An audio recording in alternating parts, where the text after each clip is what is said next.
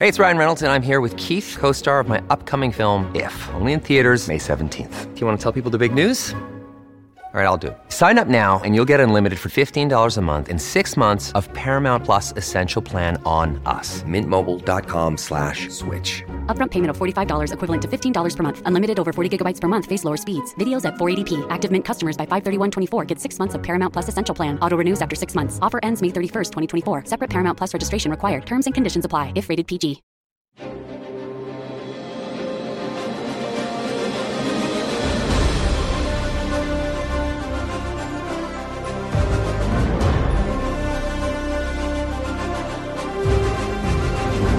Fox News Podcast presents Bret Baier's All-Star Panel. America's got to be in the lead if you want to deal with these threats. We're going to lead. The mourning is over. The Shiva is done. And if you're a conservative, you should be optimistic. You know, my main priority right now is making sure that it delivers for the American people. We have to make our country great again, and I will do that. I think the president gets criticized by people all the time for the stuff he says, by people who ignore what he does. Now, Fox's chief political anchor, Bret Baier. Russia's war on Ukraine has now created more than 3 million refugees. As missile strikes continue, more than 700 of them from Russia into Ukraine, bombarding Ukraine's major cities. Ukraine's president, Volodymyr Zelensky, plans to speak to Congress tomorrow. Meantime, the ravages of war not just affecting the Ukrainians, but also the Fox News family. We're mourning the loss of one of our cameramen, Pierre Zakrzewski, and our correspondent, Benjamin Hall, has been wounded and is hospitalized, and we are praying for his safe return. War is dangerous, and with that, we're going to bring in our panel. We're joined by founder and publisher of The Federalist and host of the Ben Domenech podcast, Ben Domenech, former Tennessee congressman, co-host of The Five, Harold Ford Jr., and Fox News chief Washington correspondent, Mike Emanuel. Mike, let me start with you. This is tough for us on this day, and to learn of this news. I worked with Pierre a few times. He's been with our company for forever. Mm-hmm. And if you were ever in an international situation, Pierre was the guy, and caught in the crossfire of a Russian shell while trying to cover this war. Best of the best. And I remember us as younger people going to places like Afghanistan and Iraq, and you're aware of the risk, but we have a job to do in terms of telling what's happening in these conflicts. And it's heartbreaking when our beloved colleagues get caught in the crossfire, doing a first-rate job, doing phenomenal coverage under a very dangerous situation, but obviously hitting close to home when it comes to members of our family. And so definitely praying for all those involved and our colleagues who remain there on the front lines to tell this very difficult story. Yeah, I mean, it's really difficult. And, you know, Harold, I don't get a sense that this is slowing down. I don't get a sense that that anything that is financially hitting Russia, that is pinching Putin in some way, shape, or form, is having an effect. I just don't see it. So, Bret, I know you hope you're wrong in that, but I think you're probably more right than not. I want to extend my prayers to the family of the deceased and to Ben's family and to him as he fights through this. And I think you and Chad said it well. In the next 24 to 48 hours, if not a little longer, Russia will likely miss a payment on an important set of payments that they have to make to those who hold foreign currency. This will be a big moment.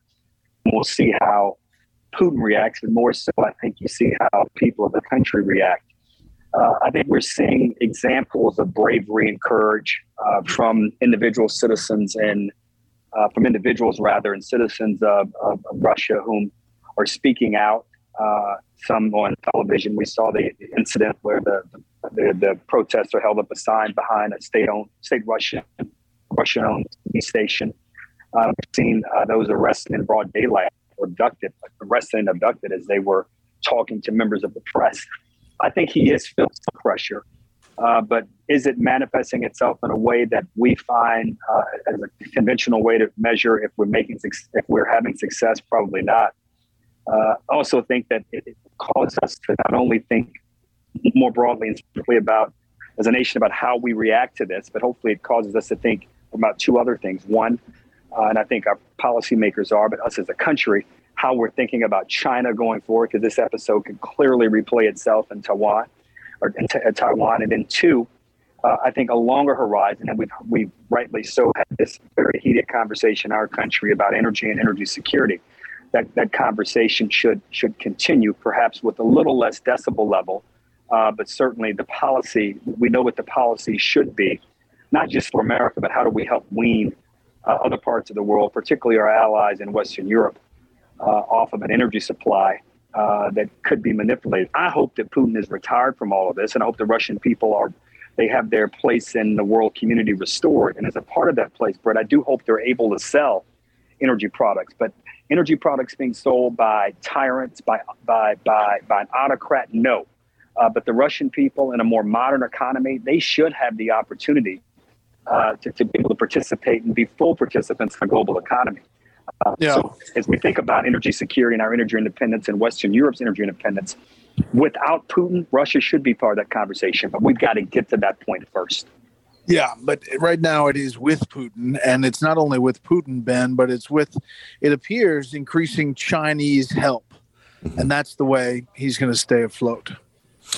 You know, this was an inevitable consequence, I think, that we could all see coming to these severe Western sanctions. The danger has always been, a concern has always been, particularly among realists who cautioned against inflaming sentiments toward Russia, that taking steps like these would drive them into the arms of the Chinese in a way that would be more permanent, perhaps, preventing Russia from eventually, in a post-Putin future age, be drawn more into the European experience, something that I think a lot of people have advocated for, with the mindset that Russia, while they are an adversary to us, do not represent the existential threat, perhaps, that China does in the long term. But as we have seen, this has played out, I think, as a lot of people could see coming, that Russia has turned to China in their hour of need. Now, what form of support they're going to offer is still unclear, but I think we can trust the intelligence that has been put forward in public media now regarding China's willingness to consider support. What does this mean? Well, China is aware of the Ukraine situation as a proxy war in a way that I think we all should understand. Ukraine doesn't mean that much to China. Instead, what it means is sending a message about what a massive nation state like Russia can do to a neighboring nation that it views as rightfully being part of itself, and the risks associated with China taking a lesson from this experience that could be directed toward Taiwan either in the immediate future or perhaps in the next few years, has enormous implications, not just for Southeast Asia, but for all of the world's trade, and certainly the domination that the effect that would happen if China was to take Taiwan would be massive in terms of their control of global trade and the way that it would affect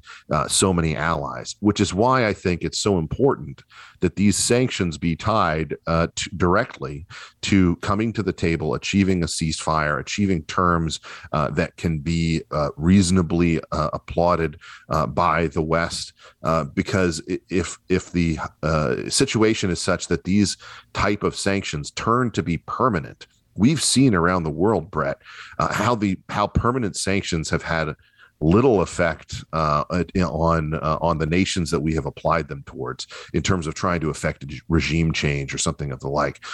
And my concern is that we may end up in a situation where these sanctions don't go away.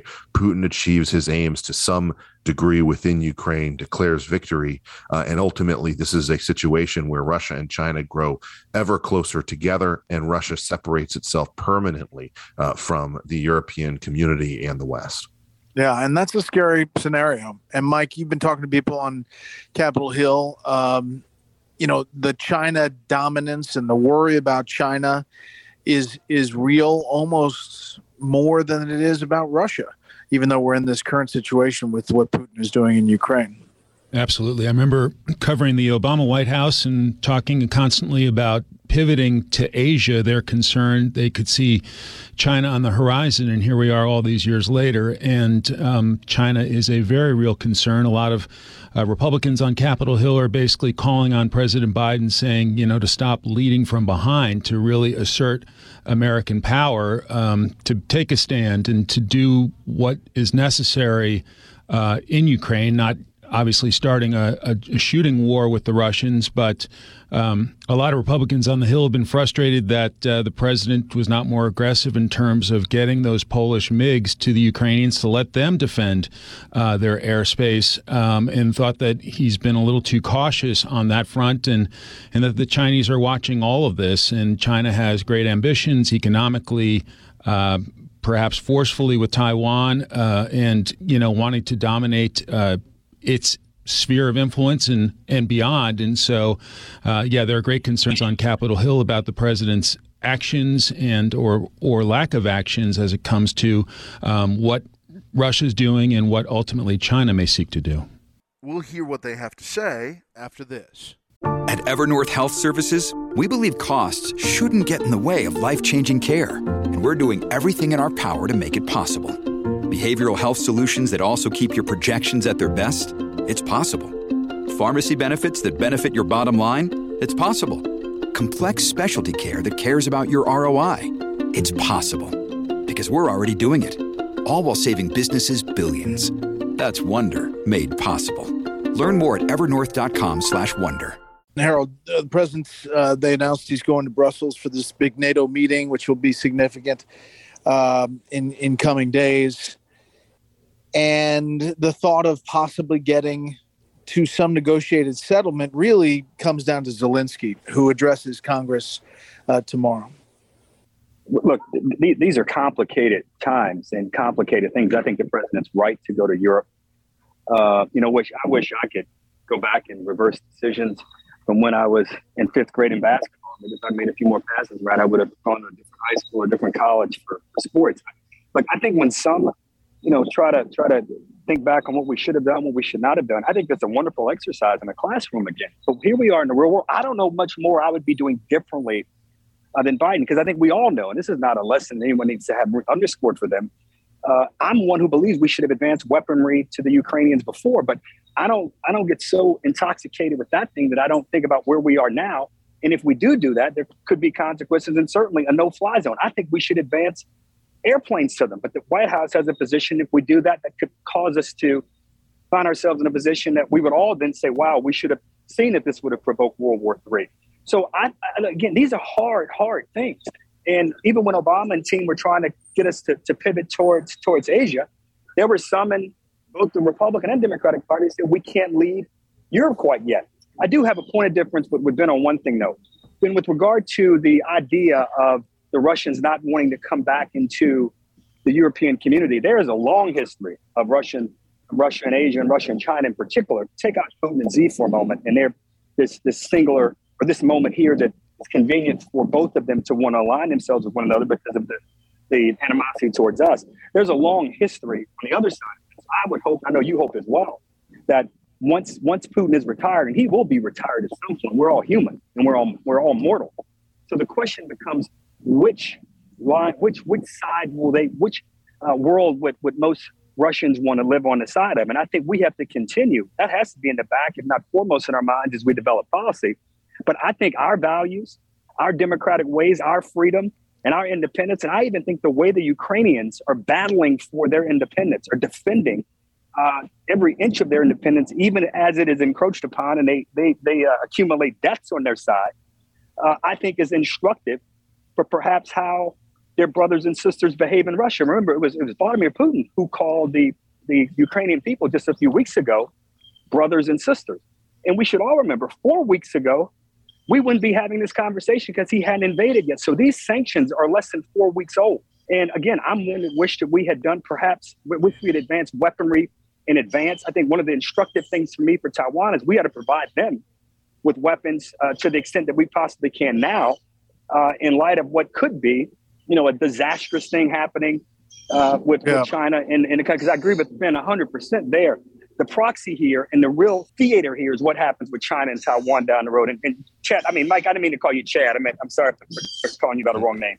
I've been called worse. And it sounds like you have a pterodactyl attacking you as well. It's a large air conditioning system. Okay. All right. No worries. Ben, I'll get you to respond to that. Yeah. But then also, China, speaking of Taiwan, puts out this statement on Saturday, which says any country that helps Taiwan militarily could feel the force of the Communist Party in China, in this very bellicose language that was probably meant to scare people off. But boy, it didn't sound positive. It didn't sound positive, though. I always wonder, Brett, whether those type of bellicose statements are coming from a position of strength or of weakness, of concern or of confidence. Because usually in a situation where a statement like that is made, it should not have to be necessary. And a similar statement, obviously, was released by the Russians when it came to Finland and Sweden perhaps reconsidering joining NATO. Look, to Harold's point, and I don't think we're actually that far apart on this, there is a generational issue here that we ought to acknowledge. Putin and his surrounding class of strongmen are all in their 60s and 70s. They are veterans of the Cold War. They are Soviet in their mindset. And there is a younger generation of Russians who are their children and who have enormous business in the West, who have, investments all over the matter. It's not just the oligarchs who have contributed to London being referred to as Londongrad or Moscow on the Thames or things like that. There is an enormous presence and connection between this younger generation of Russians and the West. And I know this sounds like a laughable thing, but I thought it was significant when Instagram was shut down in Russia. Instagram is enormously popular among younger Russians, and they want, I believe, to be part of the European world of the West. They would prefer it to being part of an axis with China. We shouldn't be trapped by that old thinking, but at least in the immediate term, the incentives are there for Russia to have a closer relationship with China, and the ramifications for that for America, but also for our allies, can't be underestimated. We should understand Ukraine as a proxy war. They are behaving as a proxy in this moment. When Zelensky is making the demands that he is of the West when it comes to a no-fly zone, support, et cetera, many of those demands are made from the same position historically that we've seen, proxy nations make such demands, not necessarily because they believe they can achieve it, but because they're trying to drive the window of what they can achieve.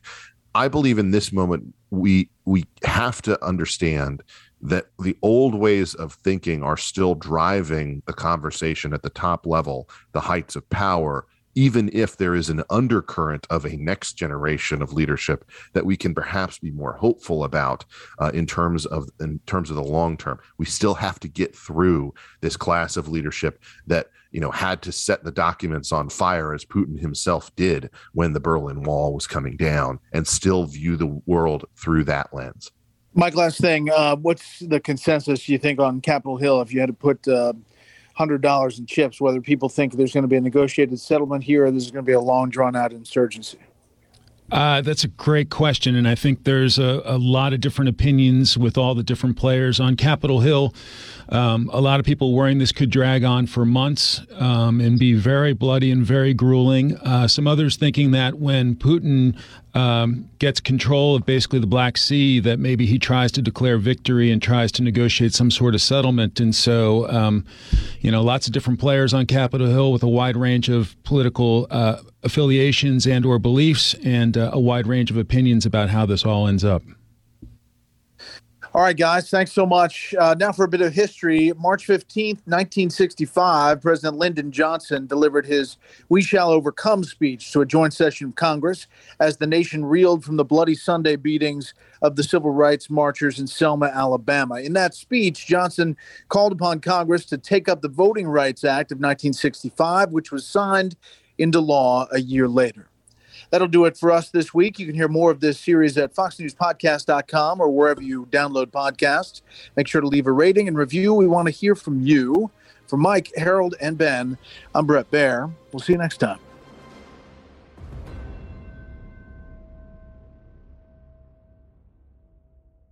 The Fox News Rundown, a contrast of perspectives you won't hear anywhere else. Your daily dose of news twice a day, featuring insight from top newsmakers, reporters, and Fox News contributors. Listen and subscribe now by going to foxnewspodcasts.com.